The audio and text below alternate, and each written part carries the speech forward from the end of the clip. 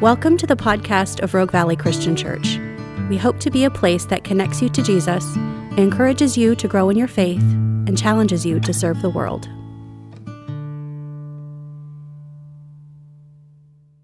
If you brought a Bible, you can turn to the book of Luke, chapter 17. As you're doing so, know this: we are just continuing to make our way through the story of Jesus. We have turned our attention towards the cross. We are making our way through this season of preparation where we will end up on Resurrection Sunday celebrating with great joy the reality that Jesus has risen from the dead, and we are, of all people, blessed because of it. Amen?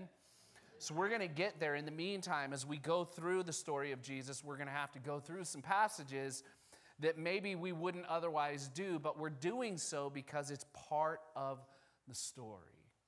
So as Jesus, without a doubt, according to the book of Luke, as Jesus is making his way, he's resolute about going to Jerusalem. We're going to see that in the next 4 to 6 weeks or so. Know this: in the next 4 to 6 weeks, we're going to cover probably about 10 days worth of happenings, if not a little more, a little less, in the story. But as we go there, Jesus is getting to Jerusalem. Religious Israel has already dug their heels in about refusing to believe in who he is, yet they're still trying to trap him. And in Luke chapter 17, that's what's going on. It says in verse 20, being asked by the Pharisees when the kingdom of God would come. Now note this: the Pharisees are not giving up on their goal to get rid of Jesus. So, in one way or another, they keep sending representatives to wherever Jesus was to try to entrap him. This time, their attempt centers around the concept of the kingdom of God. Now, I know that for us, sometimes that concept is like overwhelming, it's big, how does that work, what's it going to look like, so on and so forth.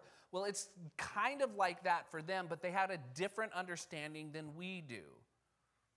They looked forward to it, and they hadn't seen it through the cross yet. We look back through the cross and see that we can look forward this way for it. We'll get to that in a minute. In the meantime, religious Israel, they had certain things that they presupposed about the eschatological reality that they were thinking they were in. And when we say eschatological reality, just know this: it's the study of the end times. They had eschatological, messianic expectations, just like many people do today. Meaning this: we have to understand where they were coming from. Israel, without a doubt, had expectations about the kingdom of God. You see, it was a concept familiar with them. They believed in the kingdom of God. They saw that it was promised throughout the Old Testament, and so they were looking forward to it. But their expectations or their presuppositions about how it would come about were a little bit off. They believed that it would be a practical, physical overthrowing of their oppressors by God that would allow them to live in political peace from there on out. They believed that it would also come with positions of prominence and authority for them. It was all self-centered, so to speak, for them. It shouldn't be for us. Remember last week, if you weren't here, I would encourage you, go back on our YouTube channel, tune into last week's message, or you can listen on Spotify or Apple Podcasts. It's on either of those platforms. You can check it out and listen as we cautioned one another about the downward spiral that comes with self-centered living. This is what Israel was doing. So first and foremost, we have to recognize they didn't really care about what Jesus had to say about the kingdom, which is why he doesn't answer them much. For us, we have to understand this concept. We have to understand the kingdom defined as this: God's people in God's place under God's rule. That, just so you know, took me 10 seconds to describe something that's theologically thick with meaning. When the Bible refers to the kingdom, to the Son of Man, to the coming of Jesus, the establishment of God's kingdom, what we're talking about is the once and for all reality of God's people in God's place under God's rule forevermore. This is what they were missing. God's people in God's place under God's rule is all about God. They had turned it into something that was all about them. For us, we need to understand biblically, and you can trace this. I'm going to give you some stuff to go think about, look up, research. Those of you who are lovers of the word, who just love to pull it apart and flip the pages and underline and highlight and do all of those things. The kingdom, as God's people in God's place, under God's rule, was spoken of in the Old Testament. It was promised in the Old Testament. It's been inaugurated in the coming of Jesus' incarnation. When Jesus came to earth the first time, which we're reading about, talking about, and have been studying for 2 years now. It was inaugurated with his incarnation. It's exemplified by his ministry. As we read and study the story of Jesus, we get how the characteristics of the kingdom are supposed to function. Loving, forgiving, compassionate, just, merciful, faithful, patient, all of those things. Ultimately guaranteed by the death of Jesus. Guaranteed by his death and resurrection, the kingdom's coming. And then it will be established forevermore at his second coming when he returns. If you're new to Christianity, just know this. Throughout Christian history, the church has believed that Jesus came once, he lived, he died, he rose again, he ascended to the Father, and he will come back. The time in between is that now and not yet time where God is desiring that all people would be saved before he comes back and brings justice to the world. Now, we're living in that time. The end times, by the way, is confusing and controversial to a lot of people. And just so you know, since we're talking about it, let me give you my expertise. People ask me all the time, as if I'm some sort of eschatological expert. And just because you can say the word with enthusiasm does not make you an expert. In fact, if you push me, I will tell you there's one eschatological expert that the world needs. It's not me, and it's not you. It's not that guy or that gal or that person, that cousin, that uncle, that crazy aunt. It's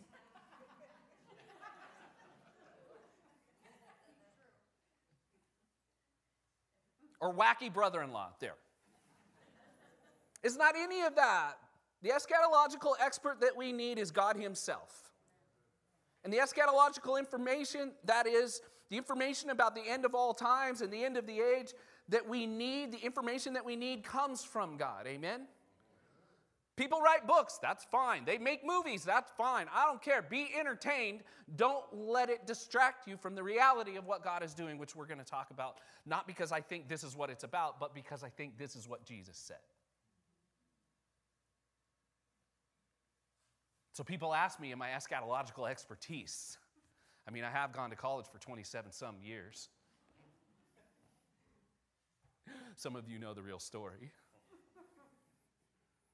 Because I wasn't real smart enough to get it done in 2. Not so good with words. I think, in light of everything that we see going on in the world, even in between services, I had somebody go, there's a lot going on. To which I thought, there's always a lot going on. What a lot are we talking about? Well, there's a lot going on. There's a lot going on in a lot of places. There's a lot going on in a lot of places that you could connect with how God said things are going to unfold.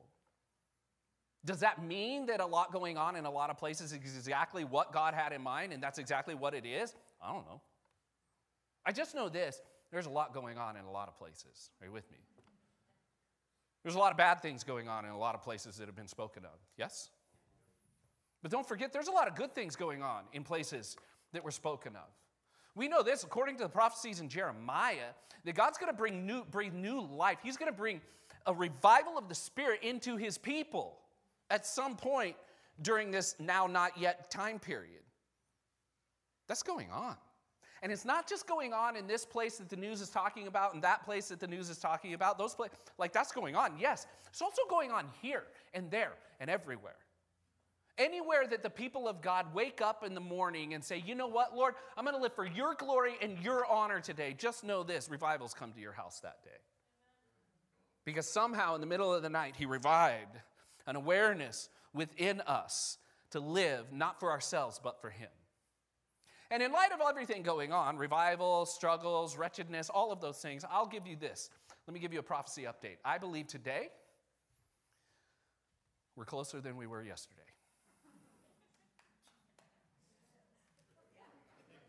No one's going to sign up for that seminar, are they?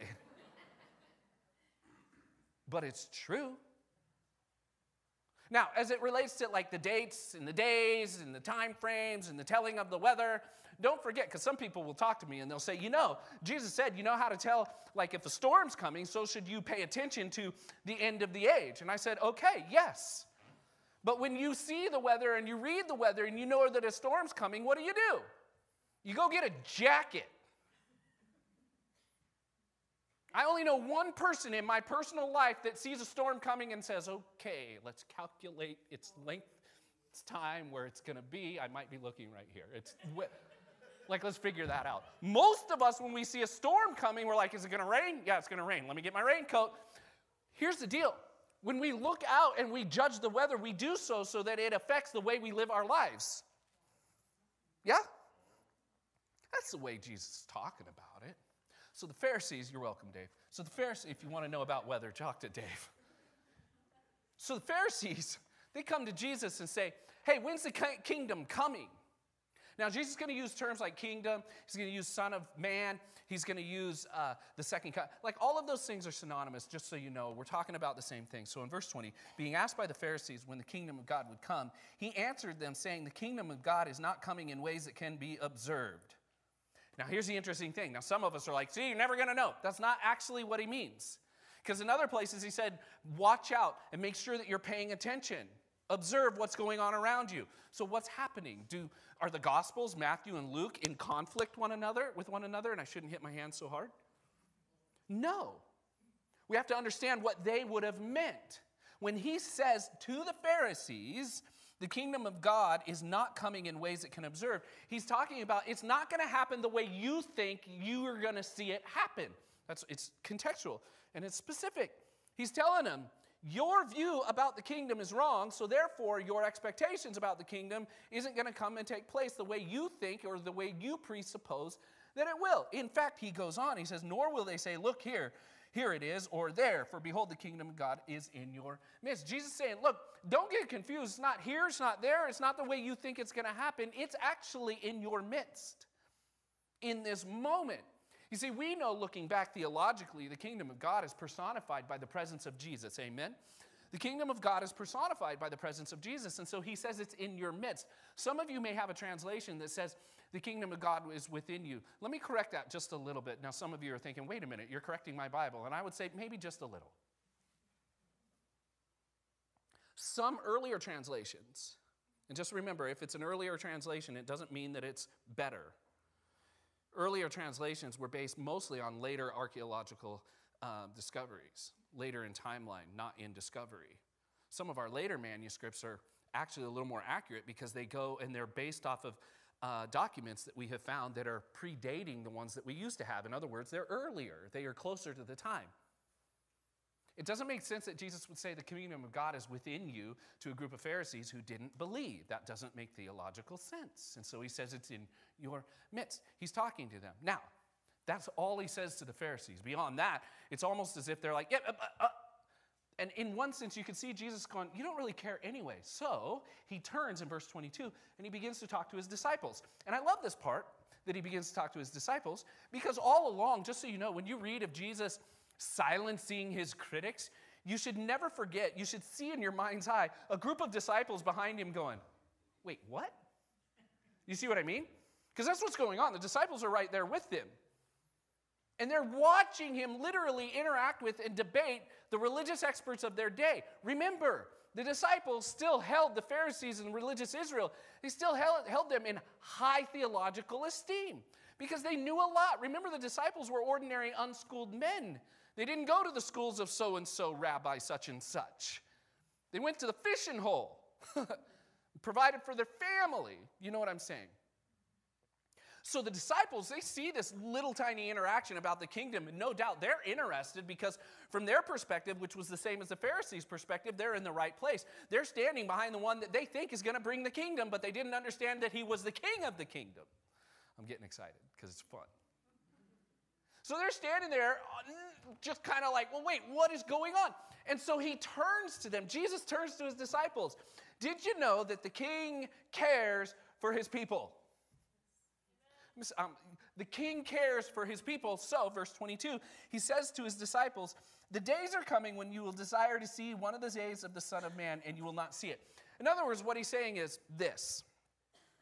Remember, Son of Man, it's a messianic title all the way back to the book of Daniel. Just look it up, do a deep dive on it. It's enough to know that Jesus is using a term that indicates that he's the Messiah that everybody is waiting for, and he understands that as the Messiah, he's going to usher in the kingdom. He's inaugurating it through his life, death, and resurrection, guaranteeing it to be established forevermore at some point in the future. That's our eschatological view, right? So he says to them, the days are coming. He looks at his disciples. He forgets the Pharisees. He looks at the disciples, the ones who have hitched their wagons to him. That's weird because it makes it seem like a horse, but he's not. The ones who have said, I'm going to follow you. The ones who have wrapped their arms around him. The ones who have said, Lord, I'll do it, whatever. He looks at them and he says to them, the days are coming when you wish you're going to want to see the Son of Man, but you won't. In other words, the days are coming when you think that you want me to be here just like I am right now, but I'm not going to be here. Because he was going to give his life as a ransom for many, be buried, rise again on the third day, and then ascend to the right hand of the Father for an extended period of time. I don't know how long that time is. I know the scripture indicates that 1,000 years is like a day, and a day like 1,000 years to God. So from our perspective, it's a long time. From God's may not be. So there's a period of time. It's the church age where we are in this world presenting the gospel to as many as possible because God's desire is that none should perish, but that everyone should come to repentance through belief in Jesus. Like that's the time. And Jesus says, during that time, you're going to wish I was here, but I'm not going to be here. Don't freak out. Like he looks at his disciples who are confused about all of it and like, well, how does this all going to work? Do we get a corner office or not? And he says, no, something else is going on. And while you're wondering what's going on, looking for me, just chill out. And it's all going according to plan. So he goes on and he says in verse 23, during those days when you're going to wish that I was here, a lot of people are going to say, look at what he says. And they will say to you, look there or look here. And he says, do not go or follow him. He says, during that time, this time of in between, people are going to go, there he is. No, there he is. Here he is. There he is. Okay. Are you guys familiar with that happening throughout the last 2,000 years? Happens all the time. Not only are there people going, maybe here. Oh, could be there. I know it was back then, right? All that stuff's going on. It has happened. Jesus says, don't be distracted by the speculations of people who may or may not know better. Amen? Instead, you stay focused on me. Instead, maintain a laser-like focus on Jesus. Why? Because he's the eschatological expert. Just stay focused. So he continues on, verse 24. For as the lightning flashes and lights up the sky from one side to the other, so will the Son of Man be in his day.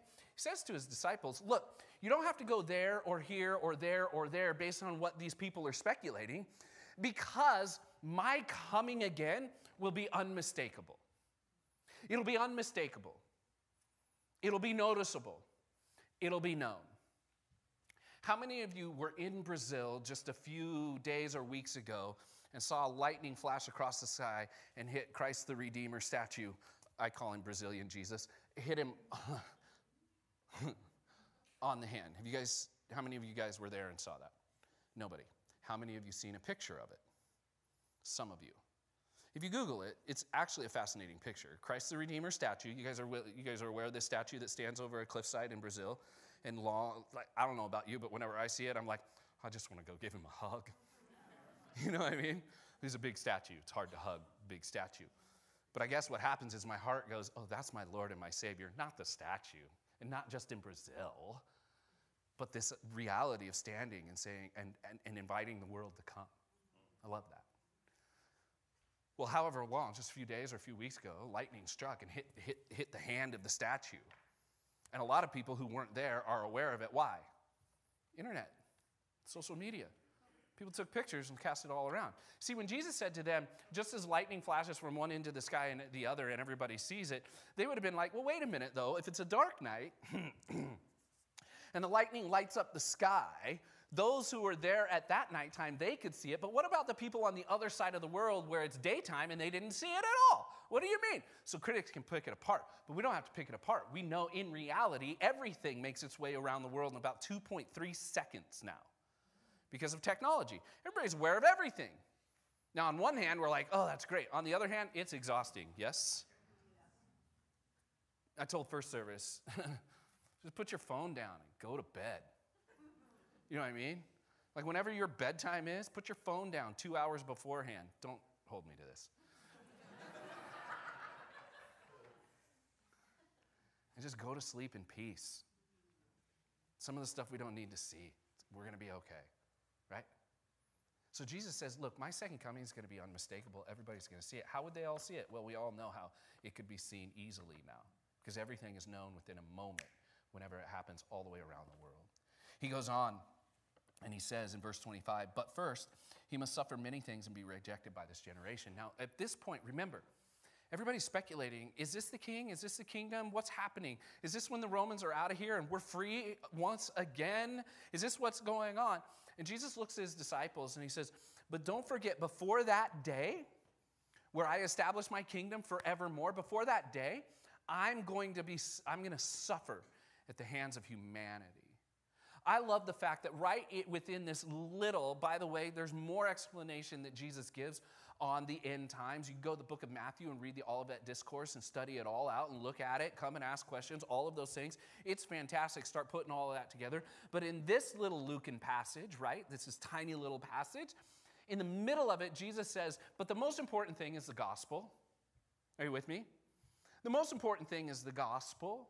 Because he says, before any of that happens, don't lose sight of what I'm going to do, which, by the way, at this point in his ministry, he's already told his disciples at least twice and most likely 3 times that he was going to go to Jerusalem, he was going to give his life as a ransom for many, and anyone and everyone who would believe in him as he rises again on the 3rd day and ascends to the Father, anybody who believes in what he has done shall not perish but be saved. He interjects the gospel. Any of our consideration about the future and about the end times, about the eschatological speculation that we're curious about or confused about or terrified of, which, by the way, I'm all 3. Are you with me? I think about the future. I'm curious about it. I'm interested in it. And at the same time, I'm terrified. Because I like right now. At least right now, I know what the issues are. And I've figured out how to deal with them to some degree or another. The future? Oh, don't know. But Pastor Darren, 3 minutes ago, you just said that lightning is going to flash across the sky. It's going to be unmistakable. We can be confident and blah, blah, blah, blah, blah. I know, but it's still terrifying.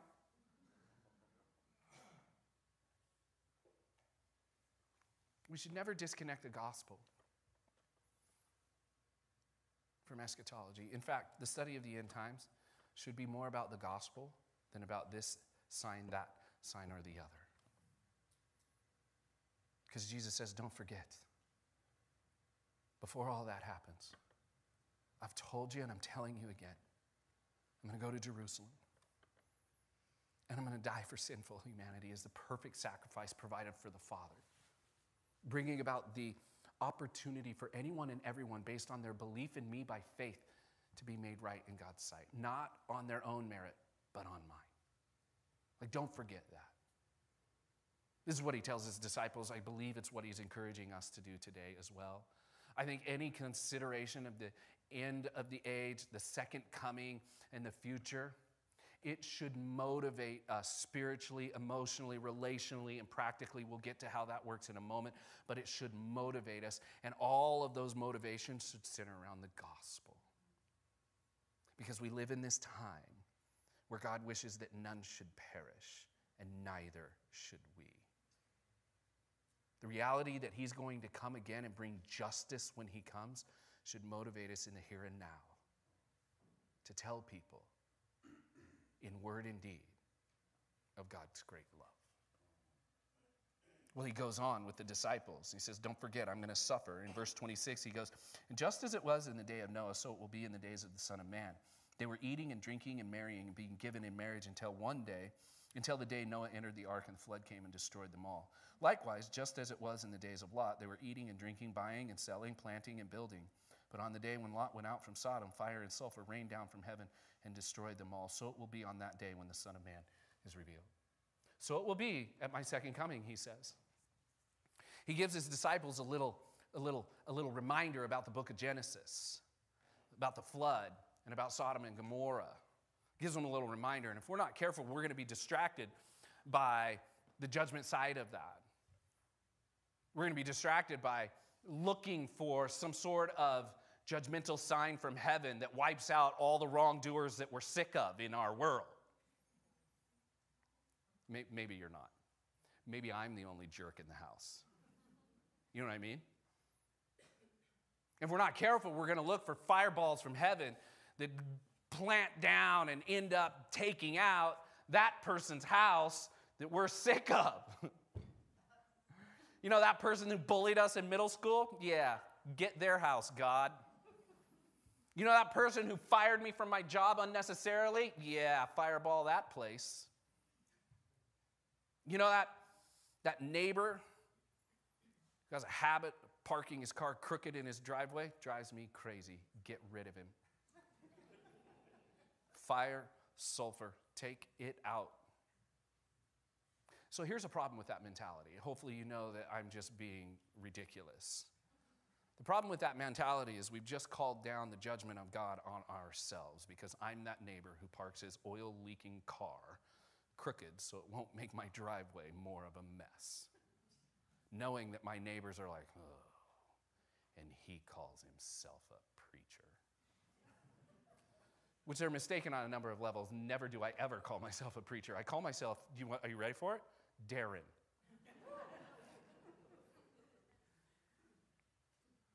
So that's the problem with that mentality. I don't believe that that's what Jesus wanted us to pay attention to. I don't believe that he called us to look for the signs in that way. What he called us to do is to see the sign of culture and recognize the days getting closer. See, the days of Noah and the days of Lot were similar in that the culture was distracted, disinterested, and wanted nothing to do with God. They were distracted from God, they were disinterested in God, and they wanted ultimately nothing to do with God. That's what the sign of Noah and Lot was really about. And he says, just as it was in those days, it will be when the Son of Man returns. Did I mention that I think we're probably one day closer than we were yesterday? Did I mention that the reality of his coming, which I believe is one day closer than it was yesterday, and I don't believe that's a cop-out, I believe that's biblical. Did I mention that that should motivate us spiritually, emotionally, relationally, and practically? We'll get there. So Jesus says to them, hey, it's going to be like this. And then he goes on in verse 30 and he says, on that day, let no one who is on the housetop with his goods in the house not come down to take them away. And likewise, let the one who is in the field not turn back. In other words, he's saying, look, he goes on, he goes, remember, verse 32, remember Lot's wife. Whoever seeks to preserve his life will lose it, but whoever loses his life for my sake will keep it. What's he communicating? Is he warning people? You better do this right. I don't think that's what he was doing. I think what he was doing to his disciples is he was revealing to them, that on the day of his return, when he comes back to be present with his people in this world, his presence is more important than any of our possessions. Like his presence is worth letting go of everything in order to hold on to him. So he says, like, if somebody's on the roof, and I don't know about you, but you look at it and you're like, well, who's going to be on the roof? And we're supposed to be going up on our roof. I have a 2-story house, so I'm in better shape than most of you single-story people because I'm going to see it faster. I'm also afraid of heights, so I ain't going up there. That's how ridiculous these plans get. Is that what he's talking about? No, what he's talking about is this. Remember, in ancient Near Eastern cultures, it was common to have a flat-roofed home, and they would use the top of their home as a hangout place. It was like an outdoor family room. So he's like, in that day, if you're up on the roof and you're hanging out with your family and you see the Son of Man, his return, you see, don't go, oh my goodness, let me go get my keepsakes really quick. Are you with me? And it's partly because we've like overamped our possessions, haven't we? And when I say we, I'm going to go ahead and take this one for the team. I've overamped my possessions. I say everything's for sale, but man, it's only for sale so I can buy a new one.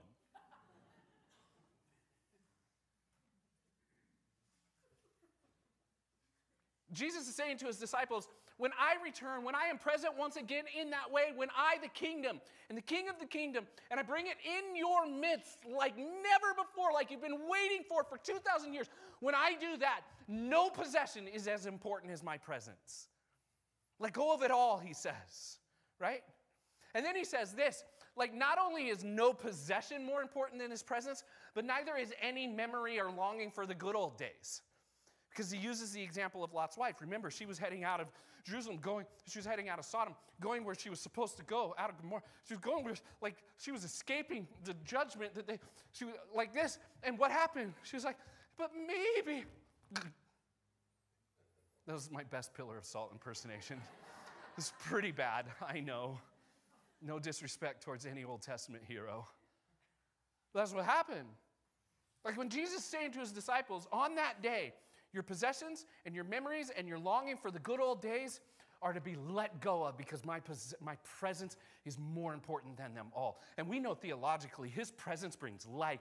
His presence brings righteousness. His presence brings hope. His presence eliminates all pain. His presence wipes away every tear. His presence rights every wrong. His presence eliminates evil. Can we just keep going? Like his presence takes care of everything. Why would we want to hold on to anything? You know what I mean? So this is what he's telling his disciples. He goes on and he says in verse 33, whoever seeks to preserve his life will lose it, but whoever loses his life will keep it. I tell you, in that night there will be two in one bed. One will be taken away and the other left. There will be two women grinding together. One will be taken away and the other left. Verse 36. Wait, your Bible probably doesn't have verse 36. Verse 37, I'll explain in a moment. And they said to him, where, Lord? And he said to them, where the corpse is, there the vultures will gather. Let's get to 36 real quick. How many of your Bibles have verse 36? A few. How many of your Bibles do not have verse 36? How many of you are confused at this point? So here's the deal. Remember earlier when I talked about translations in your midst and within you? Here's what happened. Those Bibles that have verse 36 were probably translations that were based on later manuscripts. Later meaning, or more recent is hard. Recent discoveries usually mean older manuscripts, okay? So when I say those translations that do have verse 36 were probably connected to later manuscripts that were based on older documents, younger documents. Are you with me? So simply, here's what theologians believe. Here's what scholars believe. Verse 36 was probably added by scribes later to harmonize the book of Matthew with them. Like Matthew speaks of two men are out in the field, one will be taken and one will be left. There's nothing going on here. It doesn't change the meaning of the passage. All we know is this. Later discoveries in earlier manuscripts didn't have verse 36, so it was taken out in some translations. Does that make sense? All the work is being done to try to get it to as close to the original as you can. And as time goes on, they discover more and more documents, many of which are older or closer to the time of Jesus, and adjustments are made. It doesn't change God's heart. It doesn't change who God is. It doesn't even change the thrust of the passage. The point is still the same. When Jesus comes, he's bringing justice with him. Now, what I mean by justice is the process of rewarding and judging based on an individual's belief. When Jesus comes, according to these last few verses, one will be taken, one will be left. The disciples are like, where? He says, where the corpses are, there the vultures. He kind of is like, you'll know. Right? But the point is this, when Jesus comes for the second time, justice comes with him. And what that means is this, all of those things that I just mentioned, no more wrongs, No more tears, no more pains, no more sicknesses, no more heartaches, no more hurts. He's going to come and right every wrong. He's going to come and make right every wrong. And he's going to do so in two ways. Number one, he's going to bless and usher into the reality of the kingdom those who have chosen to believe in him. Yes? And those who have had an ongoing, never-ending refusal to accept the reality of who he is, rejection of him, will be judged. Now, I don't know about you, but we live in a time and an age right now, and I'm so glad that this was written way before 2020, 2021, 2022, 2023, probably 2024, 2025, because I don't see things changing. But I'm glad that this was written way before that, because theologically we know that Jesus isn't worried about being fair. He's concerned with making things right.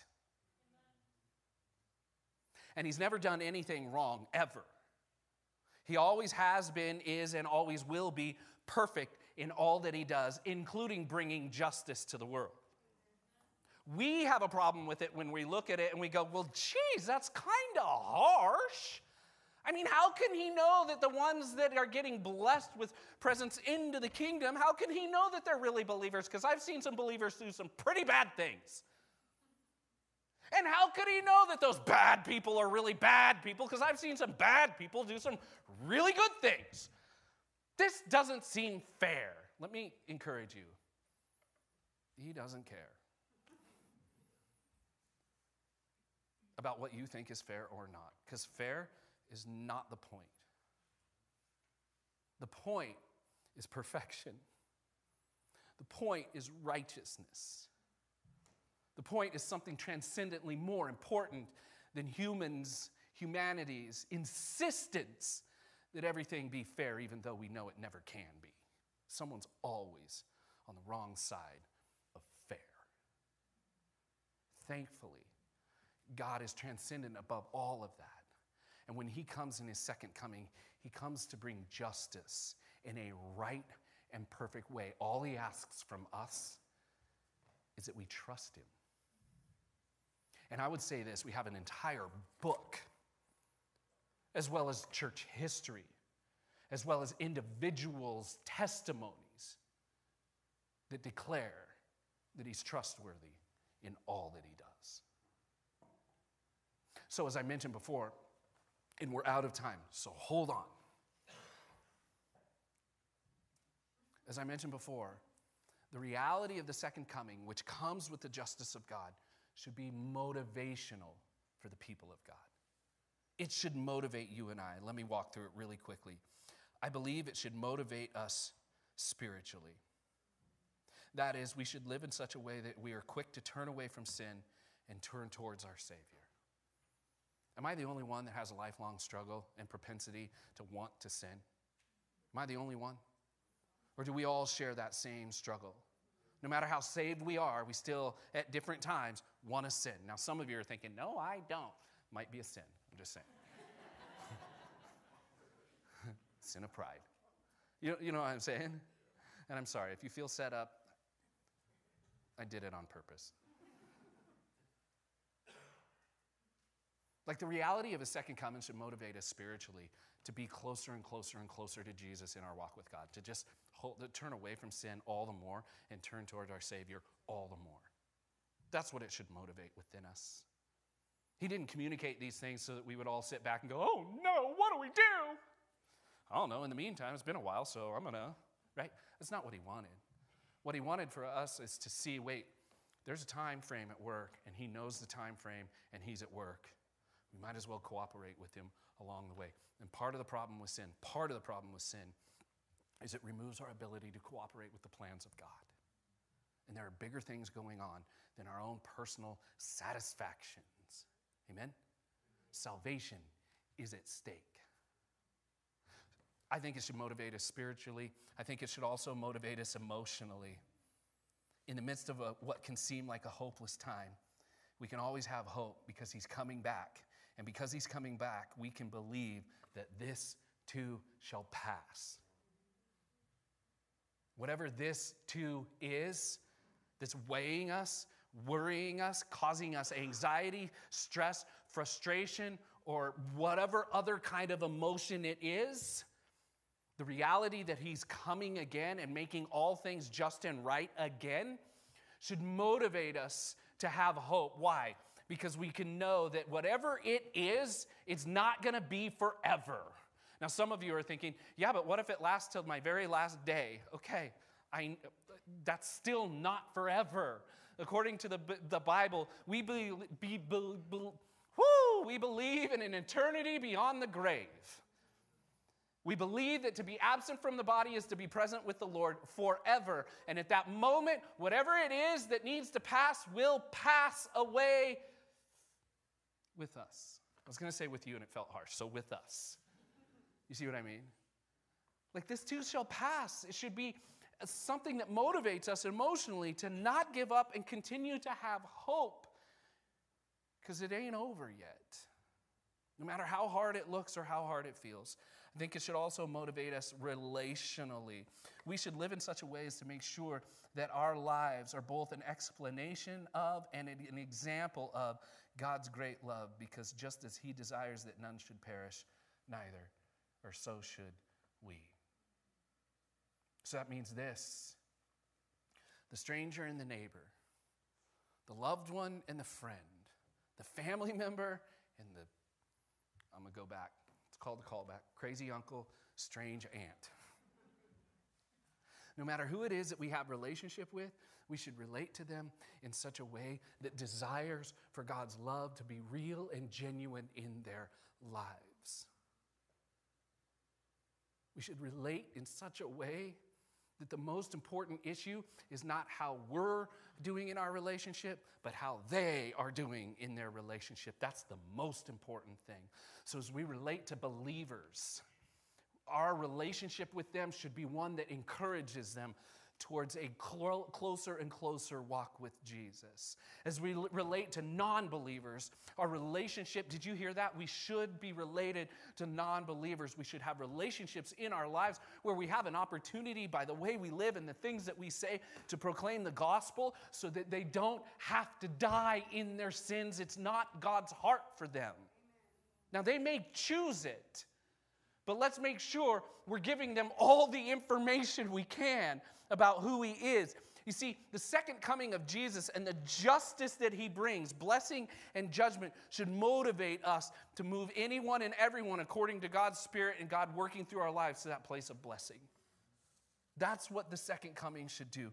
Finally, and when I say finally, I mean we're almost done. Finally, practically, it should be a motivation practically. In the midst of a world that continually tempts us to live like today is all there is, we should refuse to be enslaved by its stuff, captivated by its calling, or wowed by its ways.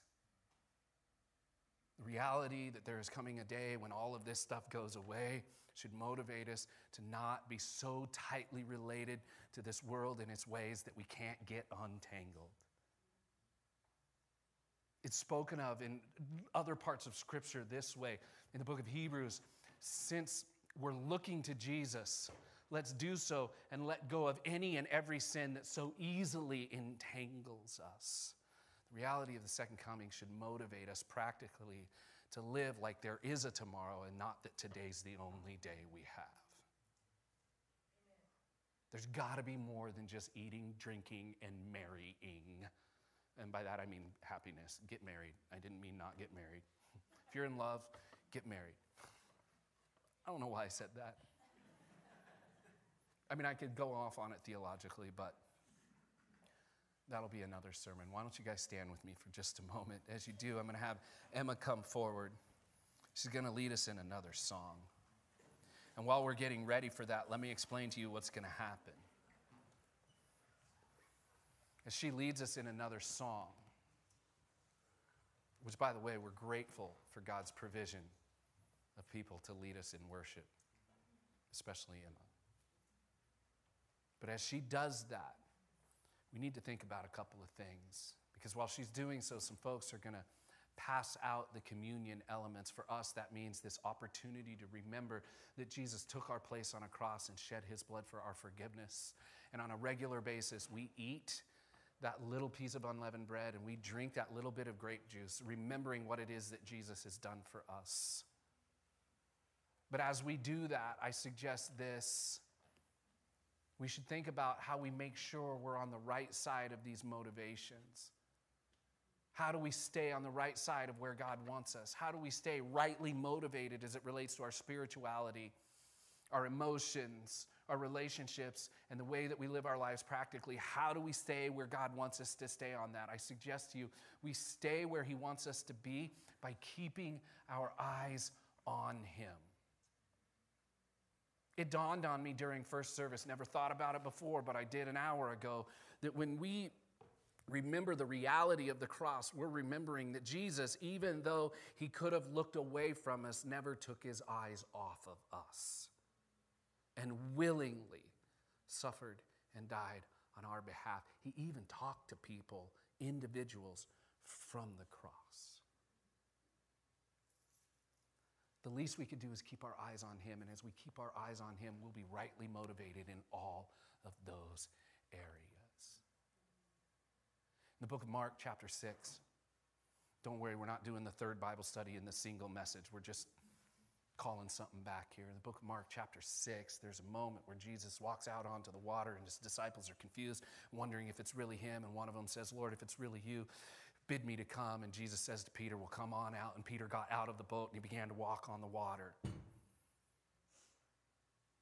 I suggest to you, getting from here to the return of Christ is going to feel like walking on water because it feels a little overwhelming, slightly impossible, and I'm not even sure how to do it. But the good news of the gospel is that as it relates to getting there, Jesus stands around us, with us, and among us saying, "Just come on, I'll show you. Take a step." And we know that Peter got out of the boat and he walked on water. But then what happened? He noticed the wind and the waves around him. He took his eyes off of Jesus, looked at all of the circumstances raging around him, and he began to sink. Jesus is calling us, I believe, today to be rightly motivated, to get out of our comfortable boat, be rightly motivated by the reality of His return, and walk through this life in a miraculous way, one in which it draws attention to the glory of who God is and His love. But some of us are sinking. Some of us are up to our necks, ears, if you will, almost ready to go under. Why? Because we took our eyes off of Him. The key from getting from this day to that day, even if it's later today or tomorrow or the next day, the key for us is to keep our eyes on Jesus. Thank you for listening. For more information about Rogue Valley Christian Church, please visit our website at www.rvchristian.com.